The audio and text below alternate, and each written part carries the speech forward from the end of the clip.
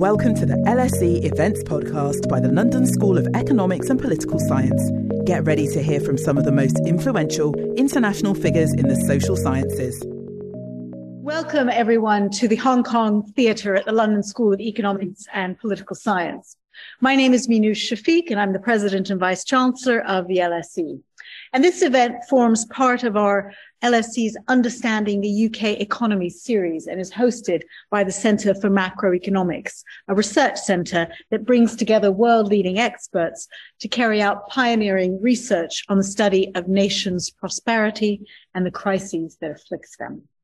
And I'm very pleased to welcome both our live audience here in the theatre and our online audience, which numbers, I think, close to 1,000 this evening.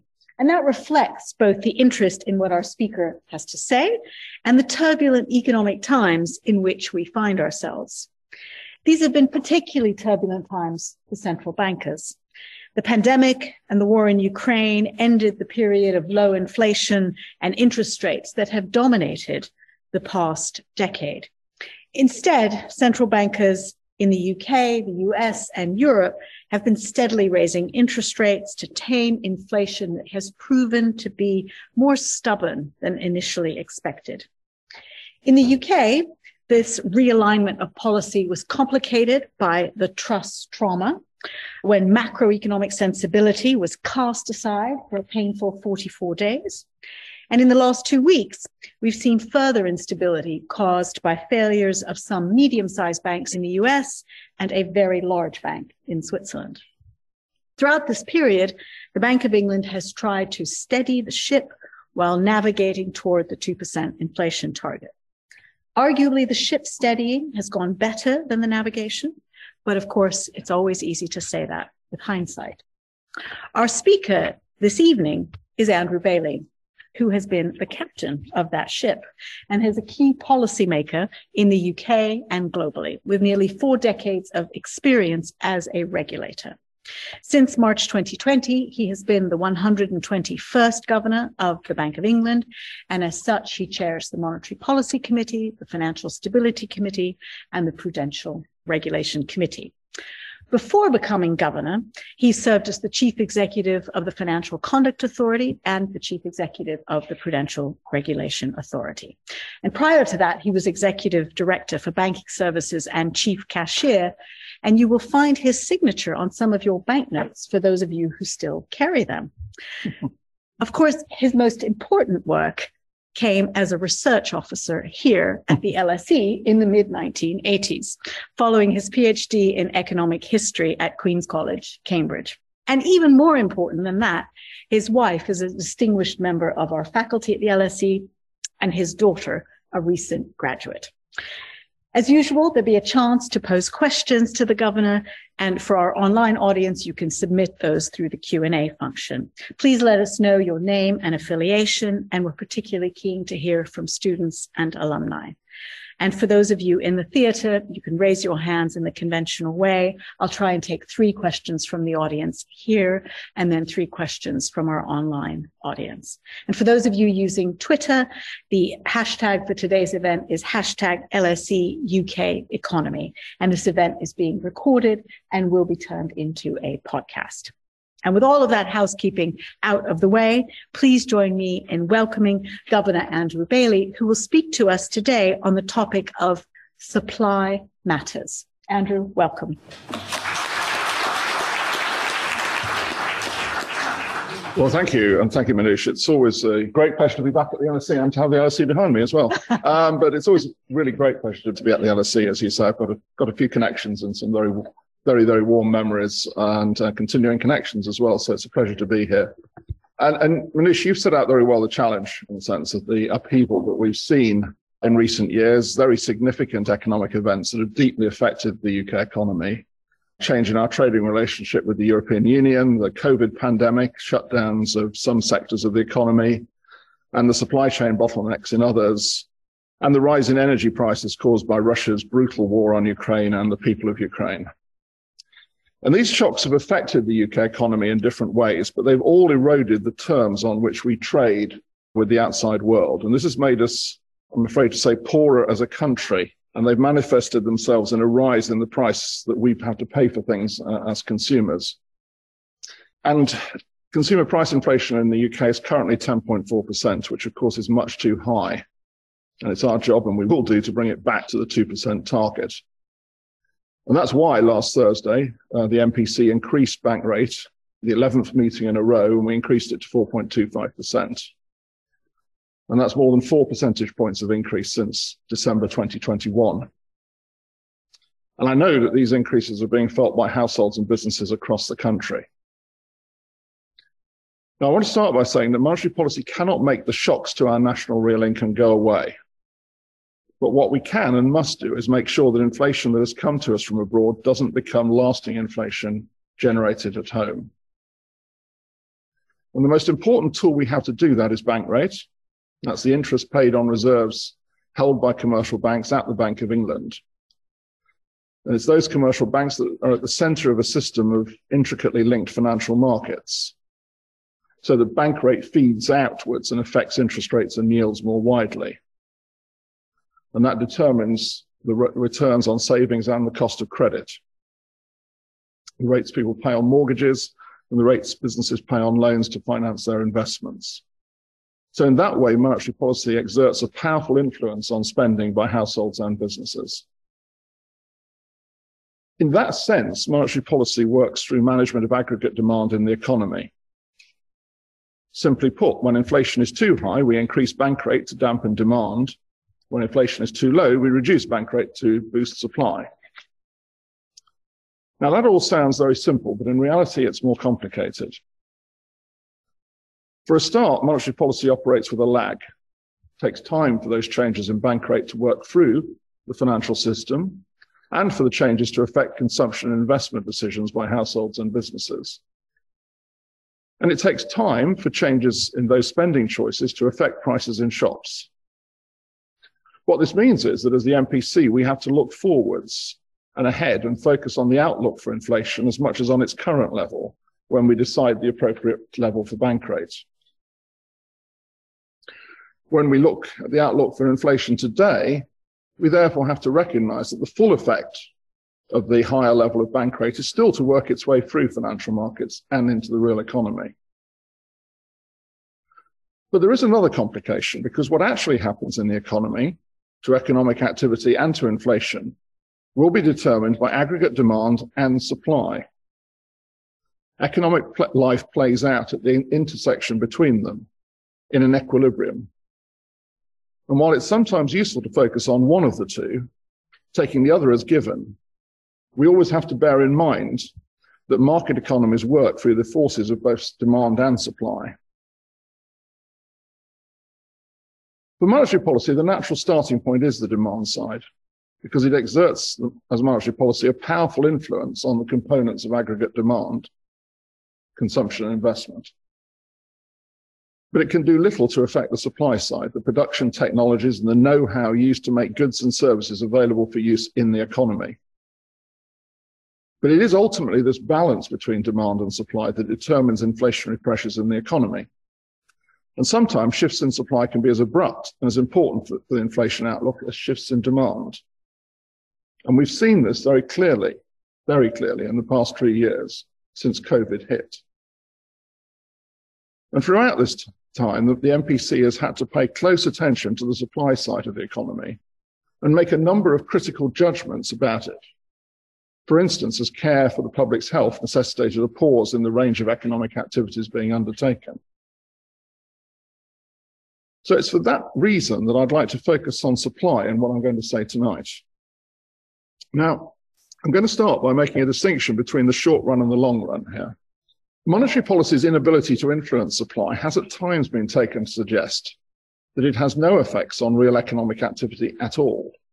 In classical economic theory, for example, monetary policy only affects nominal variables such as wages and prices, not real variables such as the level of production and the level of employment. And in this tradition, real business cycle theories have been developed in which supply-side disturbances are the main drivers. But overwhelming empirical evidence and many years of practical experience show that monetary policy affects economic activity and inflation through aggregate demand. In the new Keynesian models that have dominated monetary macroeconomics over the past 3 decades, monetary policy has real effects because market prices are sticky. So when nominal interest rates change, the real interest rates that determine real consumption and investment decisions change with them. And markets may operate with excess supply or excess demand for as long as it takes wages and prices to adjust to shifts in either supply or demand. Rather, it's over longer stretches of time that monetary policy is indeed neutral, and that we can think of the level of economic activity as being driven entirely by supply. By facilitating low and stable inflation, monetary policy helps create conditions conducive to economic growth. But other forces will ultimately determine the growth path of the economy. Economic growth, and with it the prospects for our real national income, will be determined by technological progress, investment and innovation, and by skills and trends in population. Equally, both the structure of the economy and the distribution of real national income are beyond the realm of monetary policy. Yes, it affects asset prices and unemployment over the near term, and it does. An excess demand or supply may give rise to sectoral imbalances. But over the longer term, these features of our national economy will be driven by real factors and by structural policies rather than monetary policy. Now, over time, even the level of interest rates is determined by such structural factors. While monetary policy steers market interest rates here and now, we do not set bank rate in a vacuum. The level of interest rates is anchored in an underlying equilibrium rate of interest determined by economic fundamentals on both the supply and demand side of the economy. The equilibrium rate of interest is the hypothetical interest rate that would sustain demand in line with supply and inflation at target, and we call that R star. Now, it's a theoretical concept that we can use to organize our thoughts. And we set this out in the Monetary Policy, as the Monetary Policy Committee back in August 2018. At the core of it is a distinction between the actual level of the equilibrium rate, I tend to call that little r star, which moves around with cyclical factors acting on the economy, and a longer run trend component, which we tend originally to call big R star, which moves more slowly with underlying structural factors in the economy. In other words, little r star fluctuates around the long run trend of big R star as a result of shorter run influences on the economy. Now, neither little r star nor its trend component big R star can be directly observed. We cannot use them as direct guides to setting policy. But to the extent that they can be estimated, they may help us explain the evolution of interest rates over the past and inform our assessment of where interest will go in the future. Let me say a little bit more about this. One of the most striking global trends over the past half century has been an overall decline in the level of risk-free interest rates. That's risk-free in the sense that they are returns on lending that carries a negligible risk that payment obligations will not be met by the borrower. So this chart shows how, when we look at this over a longer period of time, 10-year UK nominal rates have fallen compared to where they were in the 1980s. Now, both the very low levels of interest rates we've seen in the years leading up to the COVID pandemic and their recent rise from those levels must be seen against the backdrop of that downward trend. Now, a good part of this decline can be explained by lower inflation itself. It reflects the success of inflation targeting in delivering low and stable inflation over long periods of time. Under inflation targeting, monetary policymakers act decisively to return inflation to target whenever shocks cause prices to rise or fall by too much. So, even though inflation is now high, people can trust that it will come back down to target. And as a result, savers have come to demand a lower premium to compensate for expected inflation. But it's not just nominal interest rates that have fallen. If we adjust nominal interest rates for inflation and look at real interest rates, we can see they've fallen too. This chart shows the UK 10-year real interest rate measured directly from index-linked bond prices. It's clear that the real interest rate is quite responsive to cyclical events and that it has risen sharply over the past year. But beneath the volatility, there appears to have been a fairly steady downward trend from the 1990s, at least up until the onset of the COVID pandemic. Now, much has been said about this trend in risk-free interest rates. The next chart shows estimates of the global trend components of the equilibrium real interest rate, estimated by Bank of England staff. That's the blue line, along with other estimates from other academic papers. So we call this global R-star. Now you can see there are wide error bands around the central estimate, but the direction of travel is that global R-star has fallen over recent decades. As we look deeper into the causes of this, two supply factors stand out: a slowdown in productivity growth and population aging across the advanced economies. Now, this is a global story, but let me focus on the UK. The next chart, which comes from our latest monetary policy report, shows that there's been a marked and sustained fall in productivity growth in the UK, in particular following the global financial crisis. If you look a little more closely, you can see that productivity was significantly boosted by very high growth in manufacturing sector productivity in the decade before the financial crisis, much faster than the preceding 25 years. Now, this period is sometimes referred to as the Great Moderation, a period characterized by unusually low volatility in both economic activity and inflation. But following the financial crisis, manufacturing productivity growth fell back very sharply. And this fall in manufacturing productivity is the main cause of the overall slowdown. Now, there's a lot of debate about why this has happened. And productivity may be harder to measure in the modern economy, where businesses invest as much in intangible capital, like software and branding, as in physical capital, like buildings and machinery. So measurement problems could be a part of the story, but much also points to structural change. Perhaps new ideas have become harder to come by, or perhaps technological innovation and specialization have faded as globalization slowed. Whatever the reason, when productivity growth is weak, companies gain less from installing new capital. So weaker productivity growth has meant that firms have sought to borrow less to finance investments at a given interest rate. And this reduction in the demand for capital has lowered the equilibrium rate.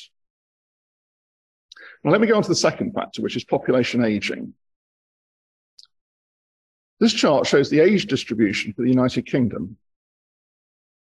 The share of the adult population aged 20 to 59 has fallen below 65% in the past decade, and it's set to decline further in the coming years. Population aging has been driven by a decline in birth rates relative to the high levels seen in the years following the Second World War, as well as the news that people now live for longer. As people accumulate savings over their working life to fund their retirement, wealth in the economy increases as the age distribution shifts towards older cohorts. So aging households have sought to lend more at a time when less productive firms have sought to borrow less. And the only way to establish an equilibrium between the supply and demand in the market for investable funds, that is to incentivize firms to invest this additional wealth into productive capital, has been for the price of those funds, the real interest rate, to fall. Now, the trend equilibrium rate, that's big R star, is like the long-term anchor for monetary policy. As our big R star has fallen, monetary policy has moved with it. And this is an important point. The low level of interest rates over the past few decades reflects deep underlying factors on the supply side of the economy. And as those underlying factors, trends in technology and demographics, only move slowly, it's not unreasonable to expect big R star will remain low. What this means is that even as we now respond to rising inflation by raising bank rates, interest rates will not necessarily have to return fully to and remain around the higher levels they once had. But I want to add a caveat, and I'm going to quote now. I'll tell you the end of the quote. It's important to note that forecasting the future path of big R star is challenging and subject to a significant degree of uncertainty. Economic developments and policy decisions can have unpredictable and complex effects on the economy, and it is difficult to predict their outcomes with complete accuracy. That's the end of the quote. Now, I'm not going to ask you to guess who said this. I'm going to tell you that it wasn't written by an economist. Indeed, it wasn't written by a human. It was given to me by ChatGPT. Actually, it's given to Martin by ChatGPT. The artificial intelligence underlying it reminds us that technology sometimes progresses in leaps, which can lead to a sudden emergence of productive investment opportunities across the global economy. New rounds of technological revolution are amongst the factors that could shift up global big R star, and monetary policy would have to move with it. So even if monetary policy is neutral in the long run supply does affect monetary policy by anchoring the level of interest rates. Now, over the short term, the actual equilibrium interest rate, that's little r star, will fluctuate around the trend level of big R star, driven by shorter term influences from both the demand and supply sides. And this is what matters for monetary policy here and now. Why is that? Because little r star is the rate at which demand is in line with supply, so that there is no output gap, neither excess demand nor excess supply in the economy. Responding to shifts in little r star is what helps keep inflation close to target. That doesn't mean that monetary policy should always align bank rate exactly to little r star. Sometimes monetary policy faces trade-offs between inflation and the balance of supply and demand. But it does mean that supply matters for monetary policy also in the short run. By determining the level of demand the economy can sustain without generating excess inflationary pressures, it affects the appropriate level of interest rates, effectively by setting the speed limit for the economy. And when shocks drive inflation away from target in a way we have seen, monetary policy responds by steering demand to a level relative to supply that ensures that inflation returns to target sustainably. Now, monetary policy can't affect the level of supply, but the level of supply will affect the appropriate setting of monetary policy. And it matters, therefore, that big shocks to the economy have weighed heavily on supply in recent times. Now, this chart, which came from our latest February monetary policy report, shows that the MPC's estimated level of potential supply has not yet regained its pre-pandemic level. It illustrates that the committee based its most recent forecast of the economy on the key judgment that the level would only recover very gradually. On our latest estimates, the growth rate of the potential of the UK economy, the supply side, is probably now around 1% per annum. Now, that's a pretty stark number because it compares to a typical growth rate in the decade leading up to the financial crisis of somewhere getting around 2.75%. To understand these movements in supply, we can dive into its constituent parts. Supply depends on the amount of both labor and capital in the economy. It can be thought of simply as the amount of labor available in the economy and the productivity of that labor in producing goods and services. Now, you can say a lot about both, but you'll be relieved to hear I'm only going to be focused on labor supply. As COVID hit, labor supply growth came to an abrupt halt. The size of the workforce, that is, the share of the population taking active part in the labor market, declined by around 132,000 people, which is about 0.4%. And that's measured from the 3 months to December 2019 to the 3 months to January this year. Now, that's a stark contrast to a steady growth rate of around 0.75% per year during the preceding decades. These may sound like small numbers, but even small changes in these small percentages of the whole workforce of nearly 33 million add up to a lot of people. Now, the primary cause of this reduction in labour supply is an increase in the proportion of the population that does not take part in the workforce, either by working or looking actively for a job. And you can see this from this chart. It's the white line. Such economic inactivity rose noticeably during the pandemic. Unlike moves in employment and unemployment, this rise has not unwound as the economy has recovered. There are two important factors that account for this increase in economic inactivity. The first is the aging of the population, which, as we've seen, has increased the share of people who are older than what at least used to be the retirement age.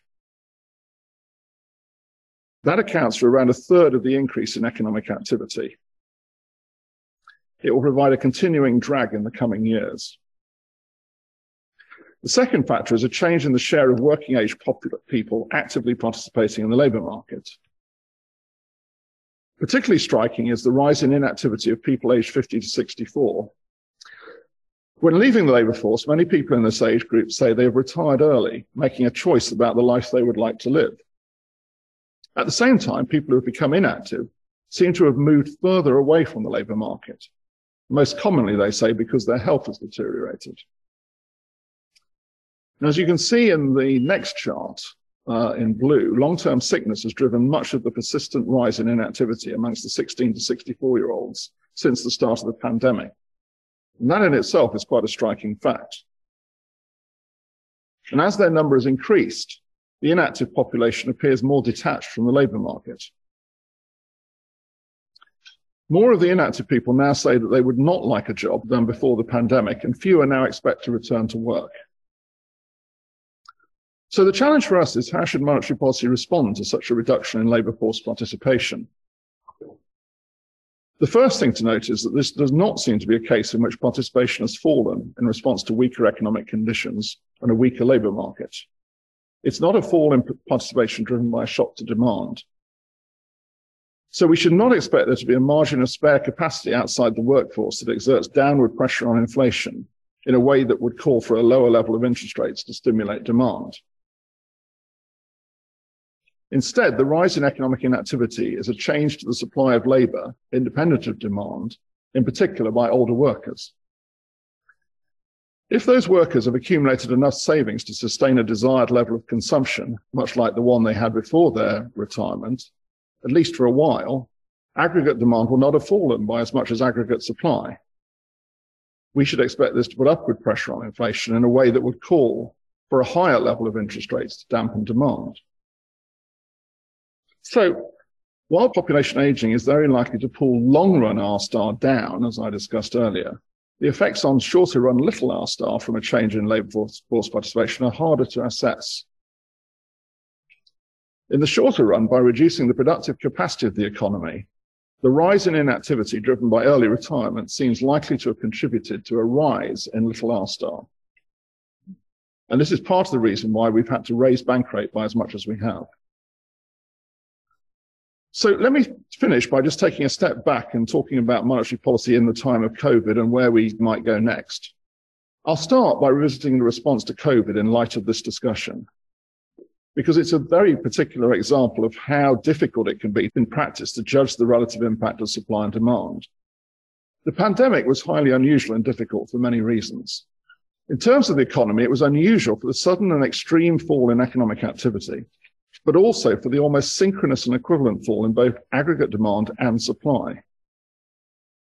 In most recessions, demand falls much more abruptly than supply. An output gap opens up, creating spare capacity in the economy and a rise in unemployment. Well, that's not what happened during COVID. The reason this unusually synchronous pattern of movements in demand and supply took place is not hard to find. Government policy on public health, in the face of the most extreme pandemic for at least a century, led to deliberate lockdowns. Much economic activity simply ceased to take place. So the important question that we faced as monetary policymakers was what would happen when the restrictions were lifted, as COVID abated. Would a synchronous and equivalent fall in demand and supply simply be followed by a synchronous and equivalent rise? At the time, I remember being asked quite often if the pandemic would leave scars on the economy. Would there be lasting damage to the economy? As put, the question was about whether firms would be able to survive the prolonged economic impact of the pandemic, let alone continue to invest in the future, or whether millions would be driven into unemployment as the government furlough scheme, which remunerated those whose jobs were in effect suspended, was set to end at the end of September 2021. The answer to this question was not clear at the time. The furlough scheme was unprecedented and had been operating for a year and a half, and even firms were unsure of what the effects on recruitment would be, as they reported to the Bank of England's agents at the time. So a key consideration for policy was to ensure that supply would come back on stream, and for monetary policy in particular, to ensure that there was sufficient demand in the economy to pick it up. However, what actually happened was quite different from what we had feared. The situation we found ourselves in over the autumn and winter of 2021-22 was not a looser labour market and an increase in unemployment as the furlough scheme ended. Rather, it was a tighter labour market and a decline in labour market participation. As this chart shows, during this time, supply turned out to be weaker than demand. So in other words, as demand increased after COVID restrictions ended, supply did not follow to the same extent. At the same time, a rotation in demand away from services and towards goods, in particular in the US, continued to put strains on global supply chains. And unfortunately, the contraction in the labour force coincided with the most extreme shock of all during this period, the impact, particularly on energy prices, of Russia's appalling and unprovoked invasion of Ukraine. So the supply side has played a more important and unusual role in recent macroeconomic developments. So I'll finish with a few remarks on where we are today. The economy has been subjected to some very large and overlapping shocks, the largest of which has come from the Russian invasion of Ukraine. This has had a massive impact on energy prices last year and has substantially affected other prices, notably food prices. Now, for a variety of reasons, particularly in energy markets, those effects are now unwinding. And it's primarily for this reason that we expect to see a sharp fall in inflation during the course of this year, starting probably in a couple of months or so from now. Growth in the economy has suffered too, as a consequence of the sheer scale of the hit to the terms of trade. There's been a very large impact on national real income, from which I'm afraid there isn't anywhere to hide. But there is better news on that front. The economy has been more resilient of late, helped by the sharp fall in energy prices. And the same is true for the world economy more generally. What does this mean for monetary policy looking forwards? Well, our remit is clear. The adjustment and response to the shocks we've experienced must return CPI inflation to the 2% target sustainably. We must avoid these very large shocks leading to persistent inflation. And that is why we've raised the official interest rate 11 times to 4.25%. Recently, the evidence has pointed to more resilient activity in the economy and likewise employment, signs that nominal wage growth has been rather weaker than expected, and most recently 2 months in which there was first some downside news on inflation relative to our expectation and then a bit more upside news. And I think this reminds us that the path of inflation will not be entirely smooth, and cost and price pressures, of course, remain elevated. Now, alongside all of this news, we've seen some big strains in parts of the global banking system emerge. Assessing this would be another speech, which I'm not going to make this evening. You'll be hugely relieved to hear, I'm sure. But suffice to say that we believe the UK banking system is resilient with robust capital and liquidity positions and well placed to support the economy. And we have a strong macro-prudential policy regime in this country. The bank's Financial Policy Committee is on the case in terms of securing financial stability. And this is important for monetary policy because it means the MPC can focus on its job of returning inflation to target. But we have to be very alert to any signs of persistent inflationary pressures. If they become evident, further monetary tightening would be required. And I'll conclude by saying, with this in mind, the MPC's response will be firmly anchored in the emerging evidence. Thank you. Hi. I'm interrupting this event to tell you about another awesome LSE podcast that we think you'd enjoy. LSE IQ asks social scientists and other experts to answer one intelligent question, like, why do people believe in conspiracy theories? Or, can we afford the super rich? Come check us out. Just search for LSE IQ wherever you get your podcasts. Now, back to the event. Thank you, Andrew, for that clarity in turbulent times. Maybe I'll start with a couple of questions and then I'm going to turn to the audience and then to those online. I was going to ask you if you could imagine a world without the war in Ukraine, would we revert to the time of historically low interest rates? Or do you actually think those fundamentals have changed?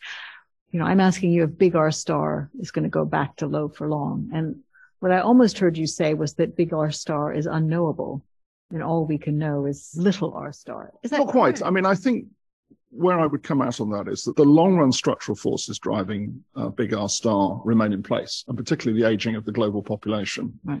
So I think the reason I said there is good reason to think that we will, I'm not saying we'll revert down to the levels we were at, but we will not stay as high as probably we were in the past, is because big R star, the trend rate is lower. And that's not giving any view on productivity. I mean, we could debate that obviously at length, but I think the aging population story on its own would probably take us there, because it's obviously subject to very slow moving drivers in a sense, and you don't really see those drivers changing much at the moment. No, demography is destiny, as they often say. And then I'm going to ask you a question about the speech you didn't give on financial stability, which is, I'm going to make the other speech, don't I? which is, the last couple of weeks have challenged our approach to bank failures. After 2008 financial crisis, the regulatory regime focused on raising the bar for systemically important banks, making it clear that shareholders, certain types of bondholders, and large depositors wouldn't be bailed out, and making sure that big banks had living wills so that they could be resolved in an orderly fashion through the resolution regime if they were in trouble. But the handling of SVB and Credit Suisse defied many of those principles. It turns out that if a lot of other small and medium-sized banks look like you become systemic. The wind down of Credit Suisse didn't respect the normal hierarchy in bank resolution. And we don't seem to execute those living wills that we spent so much regulatory energy in creating in recent years. So have the past few weeks changed your thinking about handling bank failures, the scope of deposit insurance, and the role of resolution? Well, it's been interesting. First of all, let me say, obviously, we had a fairly small part of SVB in the UK, a subsidiary, and we put the playbook, the post-crisis playbook, to work, actually, over the weekend very extensively. The outcome we came out with was very much out of the playbook. What we announced at the start, just we would use the insolvency process because we felt it wasn't systemic, was, in my view, important. Again, it's a key part of the playbook for small banks.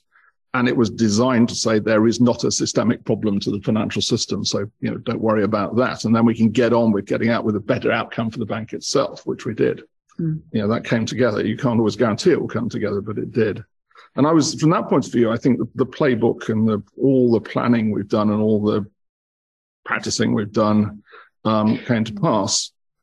I think there are other elements of it. I mean, I'm not going to comment on, the Swiss authorities obviously faced particular challenge of Credit Suisse, and, they had to deal with that very difficult task. We were part of it, but not the lead authority at all in that. There is a resolution plan for Credit Suisse, as the Swiss authorities have said. Now, against the background of that, they chose to do a different course within that, which of course you can do, but you have to do it knowing that you've got something operating in the background that you can rely on. And I'm not going to comment on why they chose to do the 81 decision as they did, because that is very much for them. We did come out with a statement last Monday, as the Euro area authorities did, just pointing out that in a pure resolution situation, in the playbook, as you describe it, Minouche, one of the cardinal principles of resolution is the creditor hierarchy. But let me be clear. I do know that the Swiss 81 instruments had a contractual clause in them that it was a get-out clause that provided that. But in a resolution, the creditor hierarchy is an absolute cardinal principle of operating resolution. So, I'll finish by saying, look, there are lots of lessons we'll learn from this. Of course, we always do. I can talk from the UK point of view at the moment that the playbook was vital to what we did. Okay, thank you. Let me turn to the audience here, and if you could introduce yourself briefly. I'm going to take that person there, and then I'll take you, and I'll take this one here, and then I'll turn to the online audience. Hi, my name is Tommy, and I am a student of economics here at the LSE. As you said, supply matters, and I agree with you. So how do you ensure, in times of economic turmoil, that the general business confidence remains optimistic? In other words, how do you keep the animal spirits high? Thank you. Okay, very good. Thank you. David Marsh from OMFIF. I wanted to ask you about another element in the causal link regarding people leaving the labour force, and whether QE might have played an unusually dynamizing effect in this, to the extent that this might have been thought to have increased the value of savings, particularly of older people, particularly housing prices, which might have led them, therefore, to have left the labour market with greater alacrity than they might otherwise have done. And hence this business about supply rising less fast than demand, it might actually have one of the antecedents in in QE? And if that is so, and that led to this increase in little r star that you're talking about, would that change the way that people in future generations, say, or in future years, look at the nature of QE, not just in this country, but in other parts of the world? Okay. Person here.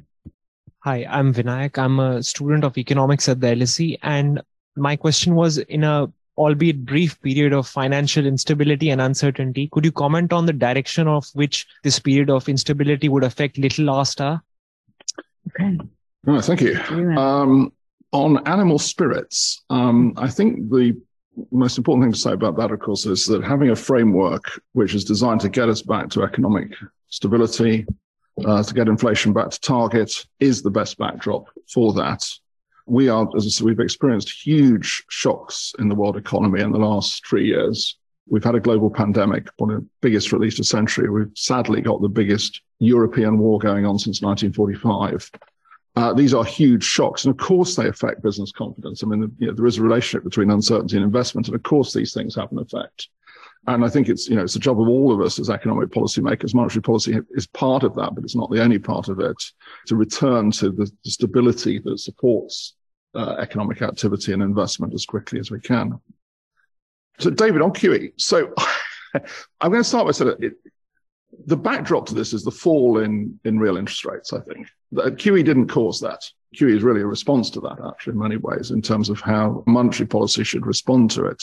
And my view on QE is very much, I think it's very well set out by Ben Bernanke in his book that he published last year on monetary policy. It has its main effect in operating somewhat further along the interest rate curve, and that it will keep interest rates down somewhat further along the curve, and that will support investment. And I think that is the strongest argument.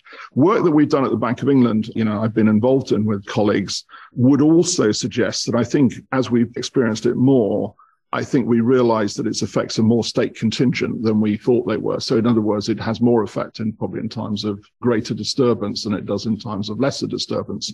But even in times of lesser disturbance, the point that Ben Bernanke made, I think still holds. I still believe that. So I don't think QE is the cause of this. It was a response to it in terms of the response to falling real interest rates. I don't really subscribe to the view that QE is the causal factor there. On the really good question on financial disturbance and little r star, I think there's a really important point here about the relationship between financial stability and monetary policy. And it's one that, I can tell you, a lot of people speculated on how I can't speak for the Fed and the ECB, but I can speak for the MPC, and how we were going to react last week in our meeting to the sort of turmoil that had been going on, around us. And I draw a really important distinction between 2 points. Monetary policy has to take into account the effect of this on credit conditions, on borrowing costs, on risk premia, and we do. That's natural, because we always do. So if things become different, we take that into account.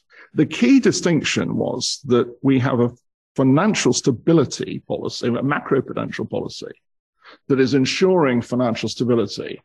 And so we did not have to sit down as a monetary policy committee and say, do we have to use monetary policy as a tool to address financial instability? That is, for me, an absolutely key part of the framework. I mean, the fact that as the MPC, I can tell you, we didn't have to sit down and have that conversation.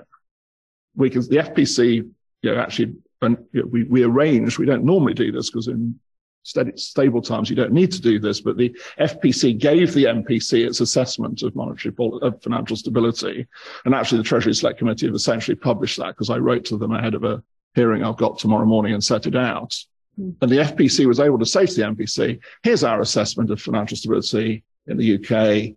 And we conclude that the system, the banking system particularly, is safe and sound. And that meant that the MPC could say, okay, we can now set monetary policy, taking into account the effects on credit conditions and so on, but not having to say, do we have to intervene? Do we have to do something for financial stability? And that is, for me, is a crucial part of the framework. Yeah, agreed. Let me turn to the online audience, and my colleague, Danny Hatton, will read some of the questions from online. Governor Vicky Price from our own Center for Economics and Business Research, just surprised that fiscal policy has been hardly mentioned impact of monetary conditions. LSE grad Michal Smelis says, given that clear communication of a bank's monetary policy leads to improved economic outcomes and transmissions of monetary policy, what are the challenges to effective management of forward guidance within an economic recovery? And I guess since the hardest questions are the simplest ones, Zena Zenonos asks, what is so special about the 2% inflation target? It's like the short essays are always the hardest ones to write. Exactly. I didn't mention fiscal policy because I wasn't talking about fiscal policy. What I will say, though, of course, on the supply side is that fiscal policy is an important part of that story. And, I welcome the fact in the budget, the Chancellor has actually explicitly set out to seek to address, particularly areas like the labour supply. I mean, it is crucial because monetary policy isn't going to do that. So I think, monetary policy operates independently of fiscal policy, but of course, we can get a lot of help from fiscal policy. And I welcome the fact that there's a sort of structural focus in those measures. We'll see what effect they have because, we're learning a lot about the conditions we're in, but that's welcome. On forward guidance, I think this is one of the things that I'm sure there will be a lot of evaluation of as we sort of come out of this period of big shocks. I'll say this for myself. I don't think it's any great secret that I certainly feel that in an era when you're experiencing very big and unpredictable shocks, I think you have to be very careful how you use forward guidance because, frankly, your ability to predict the future is much less. And so I've become, I'll be honest with you, much more cautious about its role as a result of that, particularly in the conditions that we're in. So what's so special about the 2% target? I always go back I think this is attributed to Alan Greenspan. Well, let's start with what is monetary stability. And it's a level of price change that means that people do not factor inflation in specifically as a sort of an extra factor in their economic decision making. Now, that doesn't tell you the answer is 2%, but I think the point Alan Greenspan made at the time was that 2%, although actually he wasn't an inflation targeter as such, but believed in the point about what is stability. I think 2% is a reasonable approximation for what is a sort of common sense definition of that. And it's become firmly embedded, and I'm afraid I'm not in the camp that says let's change it, because I think it is well embedded as a definition of price stability in that sense, going back to that definition that I think Greenspan originated. Okay, I think we've got time for another round in the room. Okay, I'll take 1, 2. Oh, and I'll take you 2. How's that in the front? Quick question onto the IFPR, which is a new regime implemented last year, separating investment firms from banking firms. How the K-factor requirements become much more useful in banking sector compared with CR, for example. And second question is in relation to Credit Suisse in terms of the 3 billion payout to shareholder with scrapped value for bondholders. Just here. Thank you very much. My name is Adam. I'm an MPA student here with LSE in Colombia. My question is, upon addressing the Kennedy School, former Deputy Governor of the Banque de France, Jean-Pierre Landau discussed 3 principles for central bank governors to keep in mind when considering to steer these troubling times. He essentially said to strengthen independence, to have total flexibility to act, and to focus on proactive monetary policy. Do you agree? Or would you have any deviations to this 3 elements? To what was the third one? Sorry, I was... to total focus on proactive monetary policy. Proactive monetary policy. Right. Monetary policy. Thank you. And thank you once again. And then I'll take the 2 in the front here. Hi, Lucy White from Bloomberg. I think you spoke a little bit about the fact that the MPC and the FPC have the remit to be completely independent from one another, and the FPC essentially gave the MPC the green light. Do you see any tension in the way that they're interacting with each other or may interact? You said the FPC were perfectly happy with stability before the last MPC, but could that change? And do you see any tension in the fact that the MPC is sort of slightly pushing in the other direction by tightening monetary policy? And on that subject, are there any other banks that you're looking at particularly closely? Nice try. Nice try, exactly. You have to ask. Thank you. Irene also from The Telegraph. You touched on this briefly, but you mentioned how the UK's shrinking workforce is the reason why interest rates have had to go higher. Obviously, Jeremy Hunt has set out a range of measures to address this. What impact do you think they'll have? Do you think that means interest rates can come lower sort of in the long run? And in the OBR's projections, quite a lot of the boost to the workforce comes from higher immigration. Does that mean that higher immigration would mean that we could have lower interest rates? Thank you. Okay. Nice, easy question. Right, yeah, those are sort of interesting questions. So let me start with the LCR, liquidity coverage ratio. Let me put this into the context of liquidity policy post-crisis. There's two policies. I mean, there's the LCR, liquidity coverage ratio, and there's the net stable funding ratio. And I think they are both important because one of the problems we had in the financial crisis was, there was a solvency problem, but there was also a liquidity problem. The LCR effectively provides that, banks have, high quality liquid assets, cash or near cash, that they can use. And I'll make this point, which I think is one of the lessons that we, have to take from Silicon Valley Bank. That's not the only example of it. We've had a few little others around the world. Is in an age of social media, the speed at which runs can take place.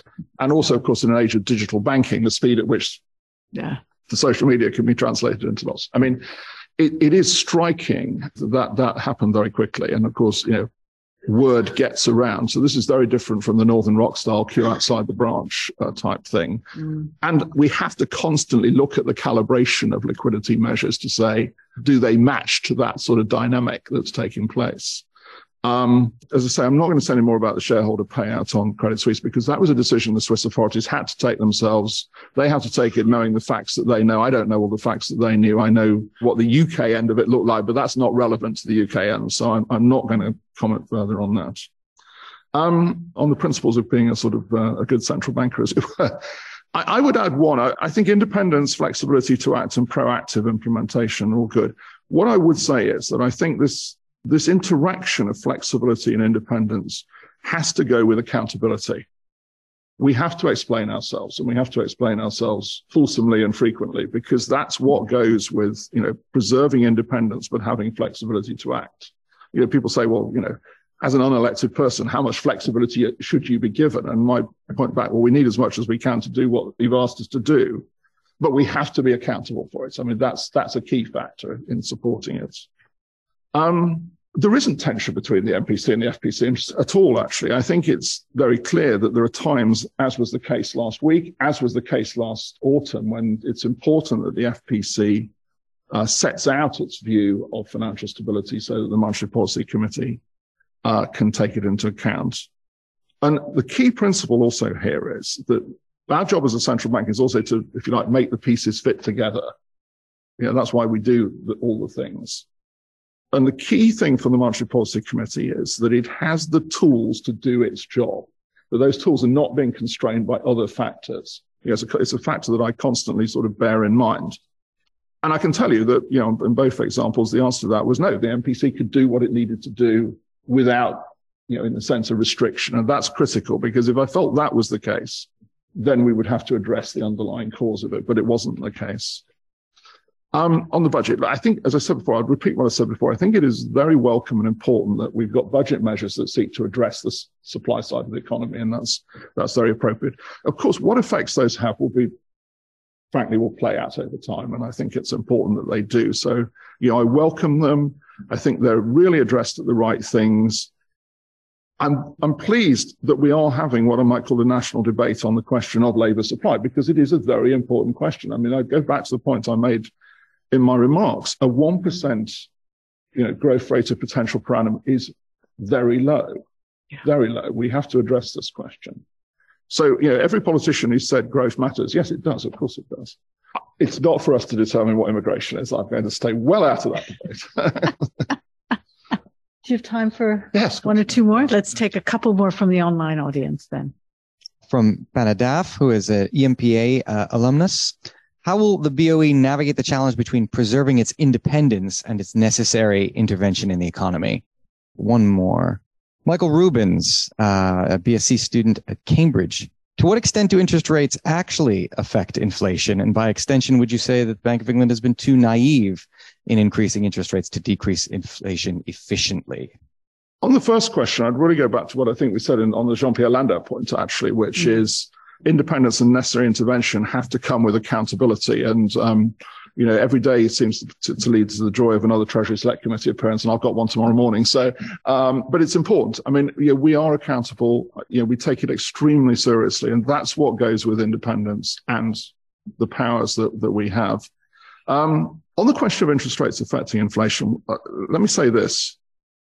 I made the points at length in the speech really about the impact of these external terms of trade shocks. I mean, sadly, I wish we could do something about Russia and Ukraine, but we can't. That's not within our powers. We can't affect that. As I said in the speech, there is no hiding. We can't hide the effect of that terms of trade shock. What I'm very concerned about, and we're very concerned about, of course, is that impulse to inflation doesn't pass through then into domestic inflation. And that's why we have to raise interest rates. It's the persistence issue.